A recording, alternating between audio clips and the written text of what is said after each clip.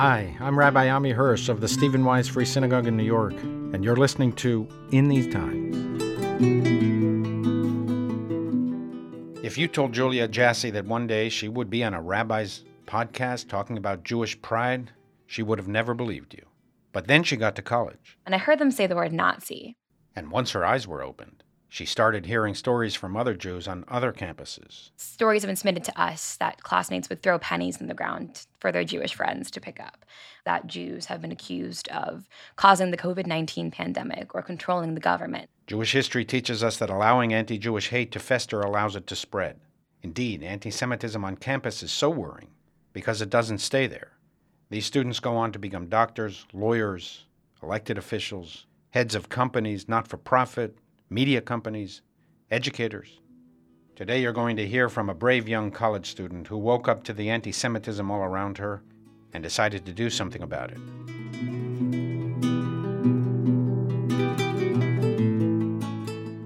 Julia, welcome to In These Times. Thank you so much for having me, Rabbi. You're one of my heroes, my personal hero. I follow you online.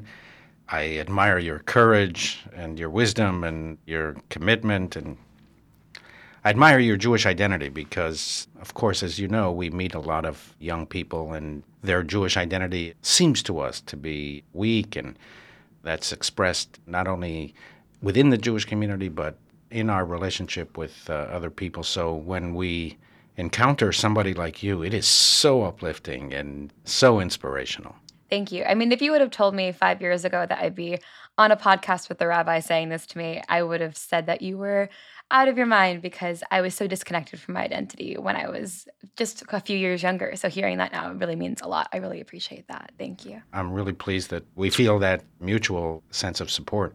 Why do you say that 5 years ago your life was completely different from a Jewish perspective, and within the last 5 years something obviously dramatic has changed in your life? How do you explain the transformation? I grew up on Long Island, New York, and if you spent any time on Long Island, there is a very particular Jewish identity that exists there. I was very lucky. I went to public school, but I was never the only Jew in my class. I would always not be the only student celebrating the holidays, not be the only student skipping school on Sukkot because we didn't have off for Sukkot many years. But because of that, I took a kind of privileged perspective of I never really need to care about my identity because it's not something that I'm experiencing isolation because of.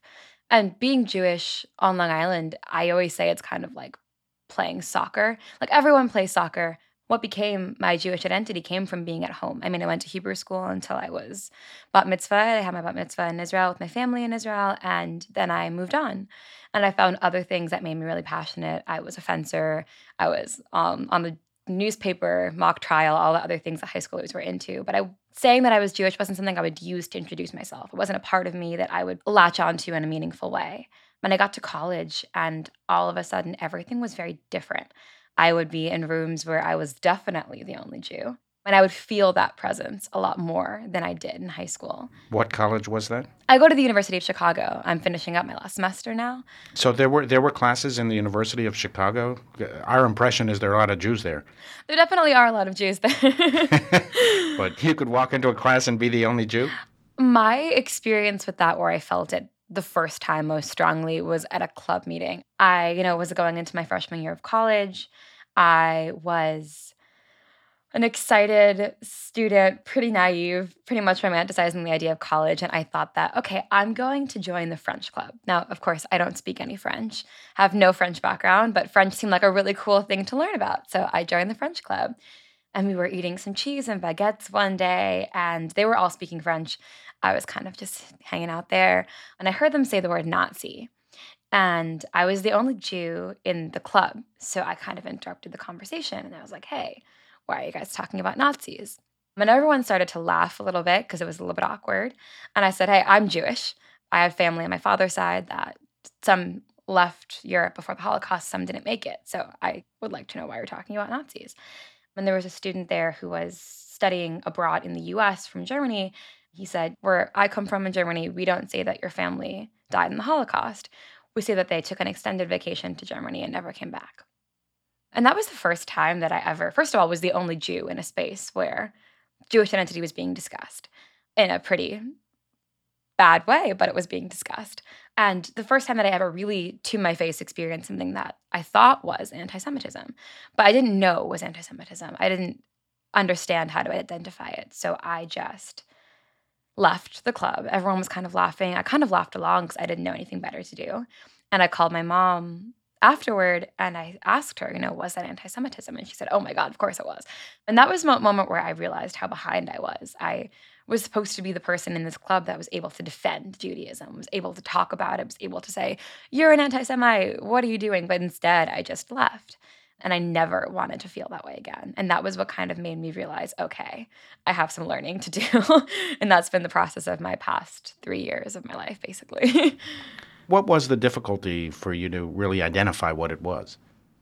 I speak to so many of my peers at my campus or other campuses who will experience anti-Semitism. Things that we are able to say, oh my gosh, of course, that's anti-Semitism.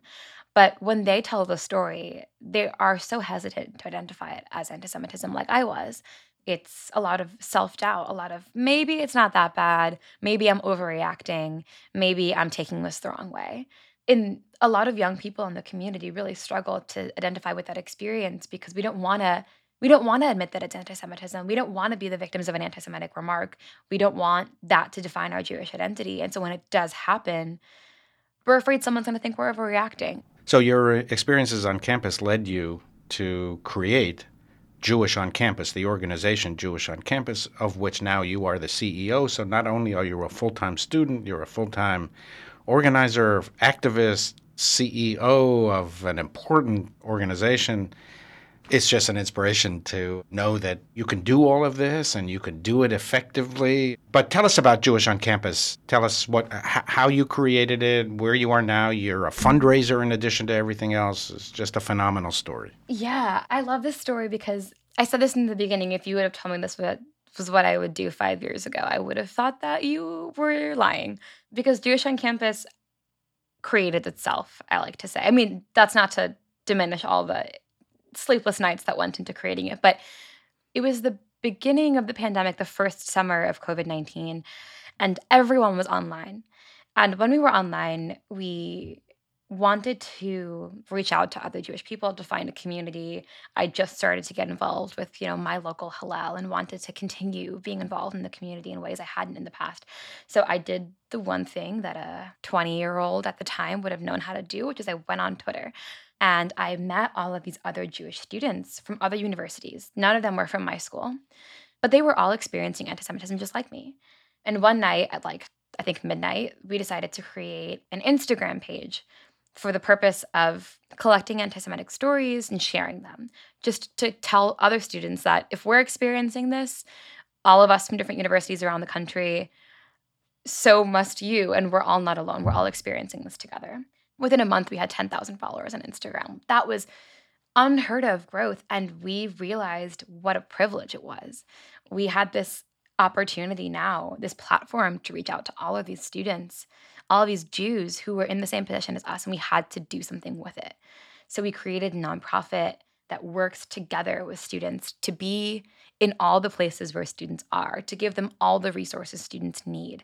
There's so much that we do that hopefully people know about. If they don't, please look on our website. I mean, we publish studies of anti-Semitism so people understand what it is that we're combating. We consult with students, help them to contact administration, help them to write petitions, help them to write letters to administration. We have an ambassador program with 42 students all over different universities around the US and Canada who are organizing on their campuses, who are taking charge of anti-Semitism on campus. We have recently engaged in 2 Title VI cases, and we've been really, really lucky to have incredible support. I mean, we partnered with the World Jewish Congress and have had incredible support from Ambassador Lauder. Just the experience of going from feeling so helpless on campus, so ignored, to all of a sudden having this organization that works with students all over the world, all over the United States, that has support. It's been one of the most empowering, if not the most empowering thing I've ever experienced. And I never would have expected it when we started. But now that it has, I can only imagine where we'll go in the next 10 years, God willing. When you started Jewish on Campus, Along with all of the support that you described from the Jewish community, did you also experience from the other side some animosity, some hatred, some expressions of anti Semitism? Absolutely. I mean, that began in small ways. It would be really hurtful comments I'd see on Twitter from classmates, from colleagues and on campus jobs. And that was very discouraging in the beginning. The biggest story of this is actually really important to share, and I didn't share it for a long time. I was just beginning this work, and I had posted something on Instagram about a flood of neo-Nazi comments that I'd gotten. It was a really intense flood of neo-Nazi comments, hundreds and hundreds of people leaving some pretty egregious messages. And I posted about that on Instagram to bring awareness to the problem. And I got a comment from someone leaving my family name and home address and threatening to hurt my family. And that was a moment where I stopped everything. I shut down all of my social media and I didn't know what to do. And I reached out to my rabbi on campus and she told me that I should reach out to the police. And so I called the police, I filed a report, and the policeman asked me what background I had that was causing the neo Nazis to leave my home address and threaten my family. And I said, I'm Jewish. And the policeman said, "Oh, you're Jewish, so you're white. That's not a problem. You're fine. You're safe." And I know in that moment he didn't mean any harm by it, but I felt so scared. I had to explain to him. I kind of stopped my crying and my fear, and I explained to him the growth of anti-Semitism in the country. I think I started quoting FBI statistics about hate crimes in the U.S.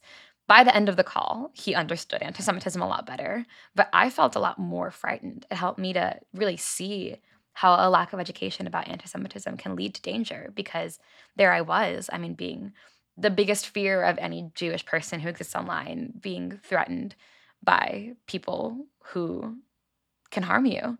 And I was being ignored because anti-Semitism wasn't understood. That just showed me how important it is for us to educate about anti-Semitism, because in that vulnerable moment, you need support, you need people to understand it, you need to know that you're going to be safe. Those of us who have gone on in life, and it's been a while since we've been on campus, we hear from Jewish faculty and we hear various impressions, and enough of them to make us worried about what's going on, but we ourselves are not living on campus. So it is important not to overstate the phenomenon. Do you think we're doing that in the Jewish community? How pervasive is this phenomenon? I think it's as big of a problem as many people are stating, but also perhaps even a bigger problem than we realize.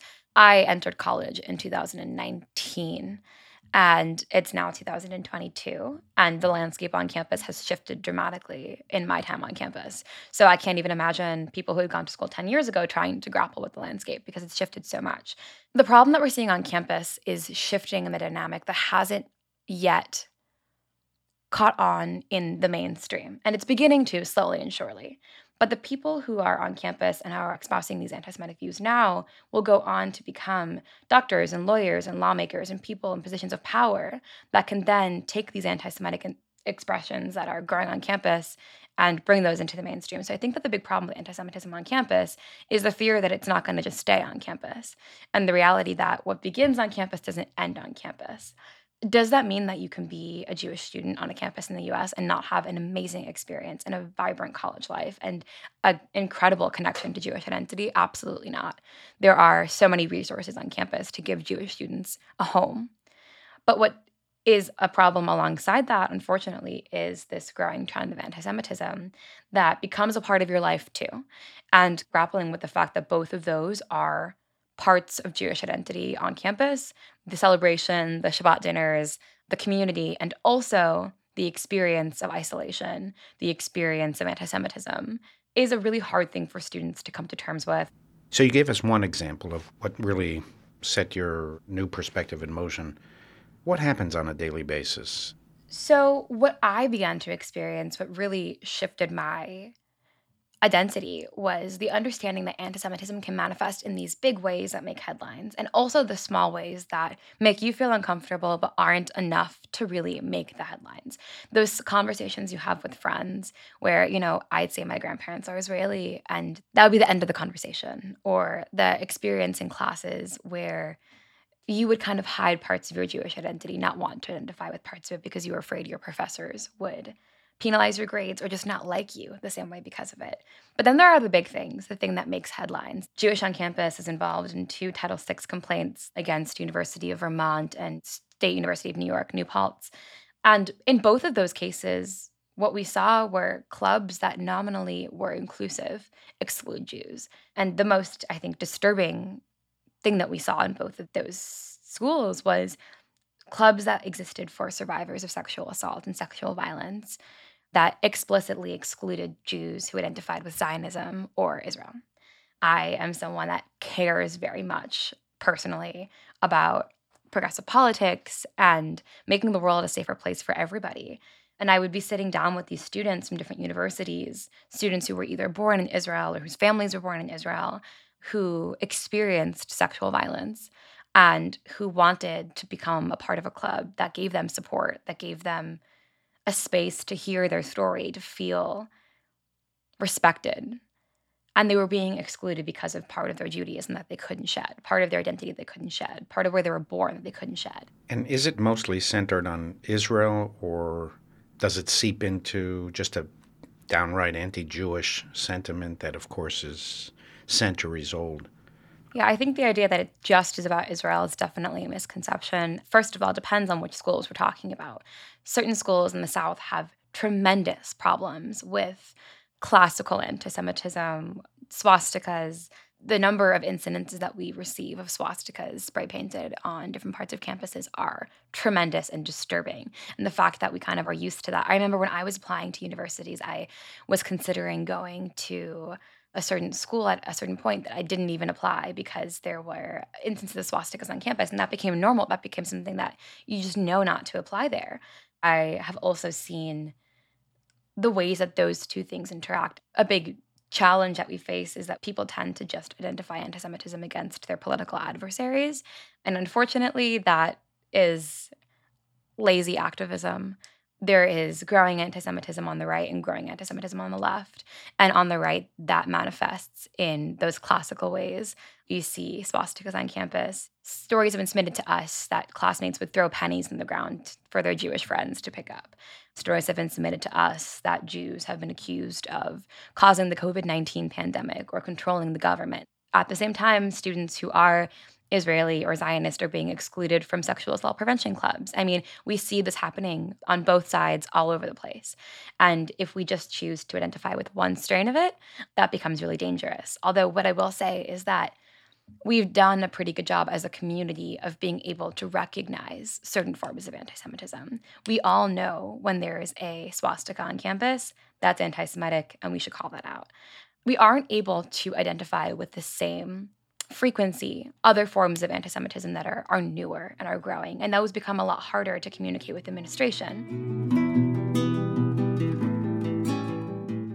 What we're hearing is that there are many liberal, progressive Jewish students who themselves don't recognize the phenomenon of anti-Zionism spilling into anti-Semitism. And in fact, some of them we hear are engaged in the anti-Zionist struggle.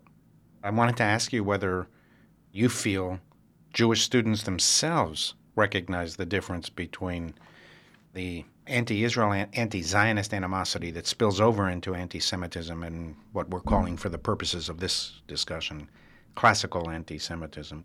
I think that becomes a really challenging thing because you never want to tell someone how to identify as a Jewish person. You never want to tell someone that their identity isn't right or isn't valid. And everyone has the right to choose what parts of Judaism they connect to.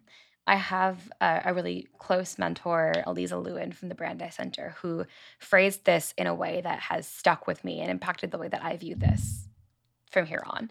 So I'm Jewish. I was raised Jewish. I grew up Jewish. Of course, we talked about my Jewish background. Judaism is a huge part of my identity. I don't keep Shabbat.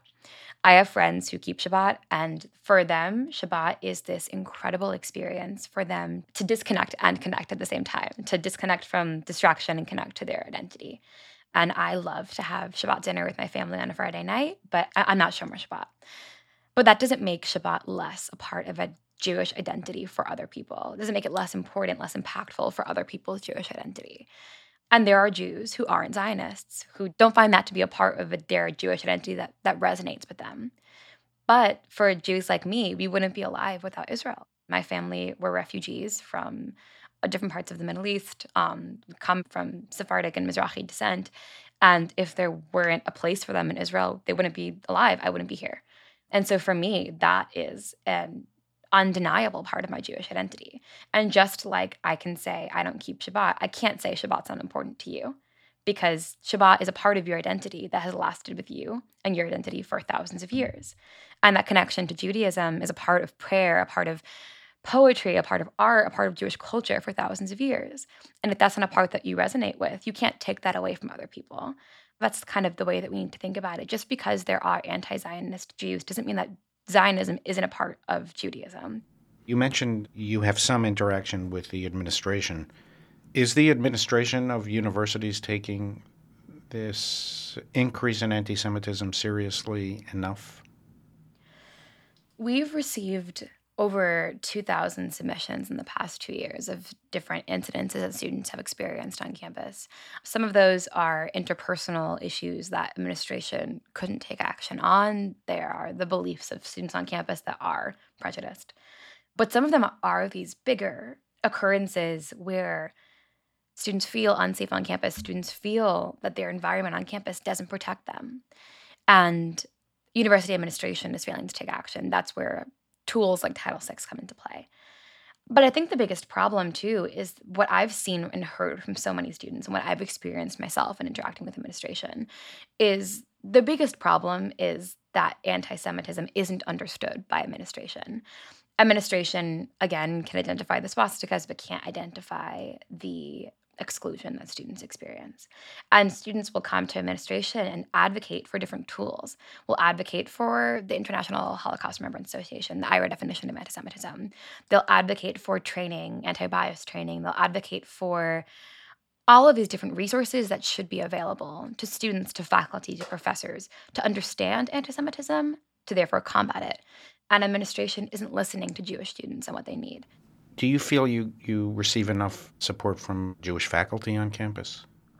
I think it depends. I mean, I've had some incredible Jewish professors who have been strong. I had a campaign on campus that was spread by Students for Justice in Palestine, which their tagline was boycott, pardon my French, shitty Zionist classes. Those are the words that they used, not mine. But they identified all of these Jewish studies classes. Some of them were about American Jewry even, but because they were taught by professors from Israel, they were considered Zionist classes you had to boycott. And I had this amazing professor was teaching abroad from the University of Haifa, and he said, if you want to boycott my class, go for it, but this is what I'm going to teach. And the class actually grew in popularity from the Jewish students because he was so strong in his defense of it. But I've also had Jewish professors who have added to the anti-Semitic environment on campus. I had one that was teaching about violent decolonization within the context of Israel. And I mean, for Jewish students who have family in Israel, talking about the conflict is one thing, but supporting violence is something completely different. And so it really depends on the professor. But I think a big challenge is I wholeheartedly believe that when the problem centers around students on campus should be the ones that we turn to for answers because we're the ones who are experiencing it firsthand. And so I think that support of young people, first of all, is important, but second of all, is extremely empowering. It helps us not only to take ownership of what's happening, but also to take ownership of our identities, to be able to find strength in combating the hatred that we face. Do you think that we are preparing Jewish students well enough in the Jewish community for what they are going to encounter on campus? And if not, do you have recommendations on how we can do a better job? We see this problem. It's like you could see a train wreck coming. You can see a car crash. You can see into the future that your student's going to go to campus. They're going to experience anti-Semitism. It's going to be hard for them. You can't change lanes. You can't do anything about it. So how do you prepare them for that? I think, first of all, it's important that Jewish students are on campus. It's important that Jewish students are at every university. Because if the problem is bad now, what happens if we took Jewish students out of the equation? Then there's no one to be advocating for Jews on campus. So the fact that students are going is hard and requires strength, but is so important. We cannot throw in the towel. We can't all go to school at just Jewish universities. We need to be in the places where anti-Semitism is. But we need to be prepared for it. And I think the biggest three pieces I'll say that equip students for campus life. One is a strong Jewish identity. You need to be proud of your Judaism. You need to care about Judaism, because if you don't care about being Jewish, why will you fight against anti-Semitism? The other thing you need to be is educated. It can be super intimidating when you're in a classroom and you kind of experience what I did, where you know something is anti-Semitic, you know something is wrong, but you can't identify why. And the last thing you need is community. When I first experienced anti-Semitism on campus, I was super quiet about it. And I saw all of these, this was happening around the time of the pandemic. I saw all of these other Jewish people who were being so proud about their identities. And I realized I could be too. And when I started to be loud and proud about it, I saw so many of my classmates doing the same. It is impossible to do this alone. It's isolating. It's hard. But if you do it with a community, suddenly this experience that is challenging becomes something that is, again, I'm going to use this word again, empowering. It gives you ownership of your identity. It gives you ownership of your experiences. And I think that will manifest in different ways for different students. For some people, that's going to be what I do. It's going to be working with organizations to stop anti-Semitism and call it out in all of its places. But for some students, that means going to Shabbat every week.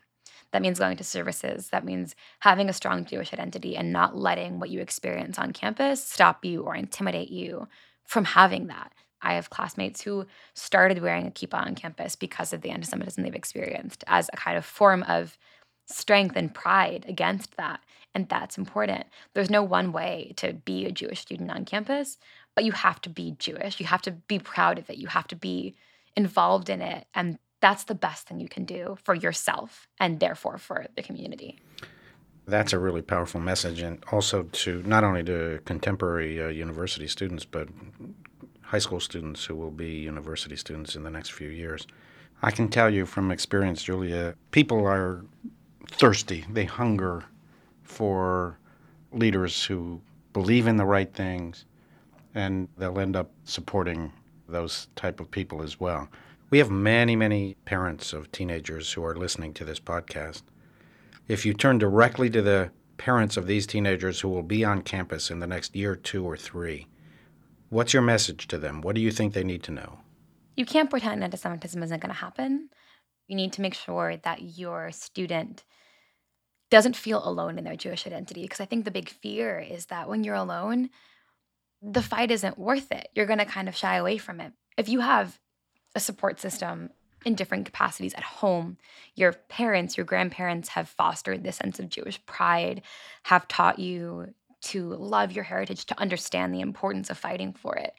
If you then go to campus and you have strong community, you know you have resources like Jewish on Campus to defend you when anti-Semitism does happen. All of that's important, but you have to know what you're fighting for. For me, part of what empowered me to start was talking to my grandparents, hearing their stories. The story of my family is something that I keep in my mind every single time that I experience anti-Semitism on campus. My family comes from all over.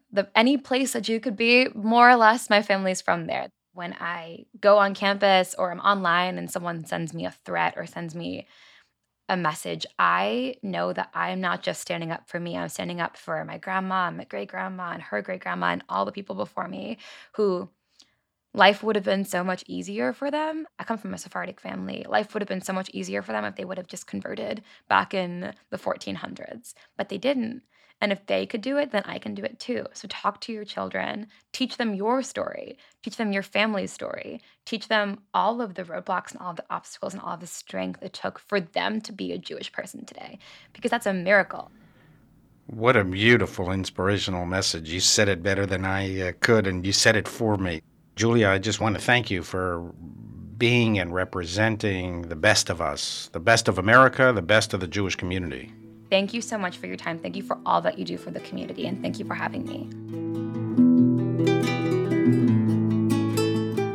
My discussion with Julia Jassey left me with 2 powerful emotions. The first is anger. Shame on these universities who tolerate anti-Semitism in their midst. They know what's going on, and they have a responsibility to protect their Jewish students who feel unsafe in quads, in class, and in dorms. American campuses are now saturated with vicious anti-Israel, anti-Zionist propaganda that often bleeds into anti-Semitism. Julia painfully recounted the harrowing attacks and threats against her online and in person, that caused her even to have to go to the police. All those who protest the connection between anti-Israel and anti-Jewish hatred protest too much. They should speak to Jewish students. They will tell you, as Julia told us. She spoke about Jewish students expelled or not allowed to join campus groups, even if the group has nothing to do with Israel or religion. Think of the implications of what Julia described. Jewish students excluded from a campus group devoted to supporting survivors of sexual abuse. It's as if these Jewish students were abused twice, once physically, and then again in seeking support from fellow survivors. But the second emotion I felt in speaking with Julia was intense admiration. There are people in this world who are brave, who are born leaders. Julia described a moment that all of us face at some point in our lives, when we are standing at the crossroads and must choose between the easy way and the road less traveled by. She described her first encounter with anti-Semitism in a French club of all places, in her first days as a freshman on campus.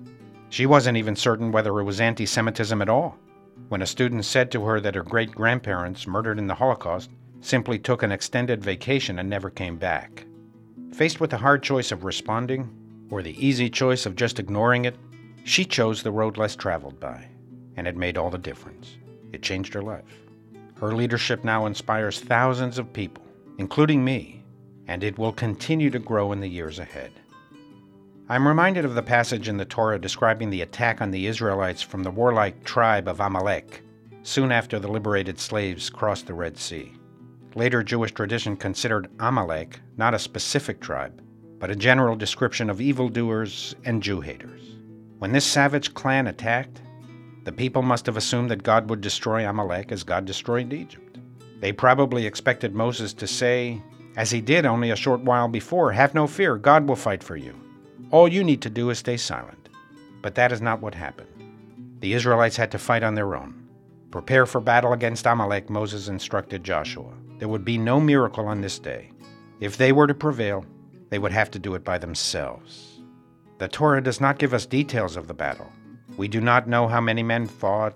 There is no description of strategy or tactics. We know only one basic detail. Moses climbed a hill overlooking the clashing sides, and whenever he raised his hands, Israel prevailed. But whenever he lowered his hands, Amalek prevailed. When Moses' hands grew weary, two men, Aaron, Moses' brother, and Hur, his brother-in-law, took a stone and placed it under Moses so that he could sit, and the two men, one on each side, held Moses' arms aloft until Joshua overwhelmed the Amalekites. Jewish tradition is careful to emphasize that Moses' arms did not make or break the battle. There was no miracle here. It wasn't the actual raising of his arms that supernaturally swung the tide. Rather, the rabbis emphasized that what Moses was doing was encouraging the people to look at him. That's why he was on the hill overlooking the battle, and that is why he wanted his arms to stay aloft. By raising his arms, the people would see their leader and gain strength. And what did they see up there on the hill? They saw a man contending with the same forces they were struggling with. Moses was weary. He sat on a stone in extreme discomfort. He strained against the force of gravity and was defeated by it. No person can withstand resistance alone. The only way Moses could keep his arms up was through the support of other people. He had to rely on them. That's what the people saw when they looked up to the hill. The actual verse in the Torah describing Moses on the hill is magnificent. The Torah states, "And Moses' hands remained steady until sunset." The word the Torah used to describe Moses' hands remaining steady is emunah, a word that we commonly associate with faith, belief. When the people looked to the hill, they saw Moses prevailing against the forces arrayed against him through emunah, through a steadfastness born of faith in other people who would help Moses with his battles. By looking at Moses' raised arms, despite the strain, the people themselves developed emunah, faith, confidence in their own capacities to prevail, and in each other's willingness to help. Jewish students, parents, and members of our community have faith. Look to the hill and see those amazing young people willing to carry the burdens and risks on behalf of all of us. And then I hope that Jewish students will be inspired to fight back and fight back hard. Fight as hard as our opponents. You will find many allies, both Jewish and non-Jewish. Rediscover your Jewish pride. Stiffen your Jewish backbone. You are not the first generation of Jews to endure anti-Jewish animosities. You will not be the last. I spend many hours a week with young Jews. I often worry that they haven't received enough Jewish knowledge and a strong enough Jewish identity to sustain Judaism in their families and to ensure the future of the American Jewish community. But whenever I spend time with exceptional young Jews like Julia, I am so comforted. I say to myself, they are the best, better than we were at their age. And if there are so many young Jews like Julia, the future of our community is in very good hands. Until next time, this is In These Times.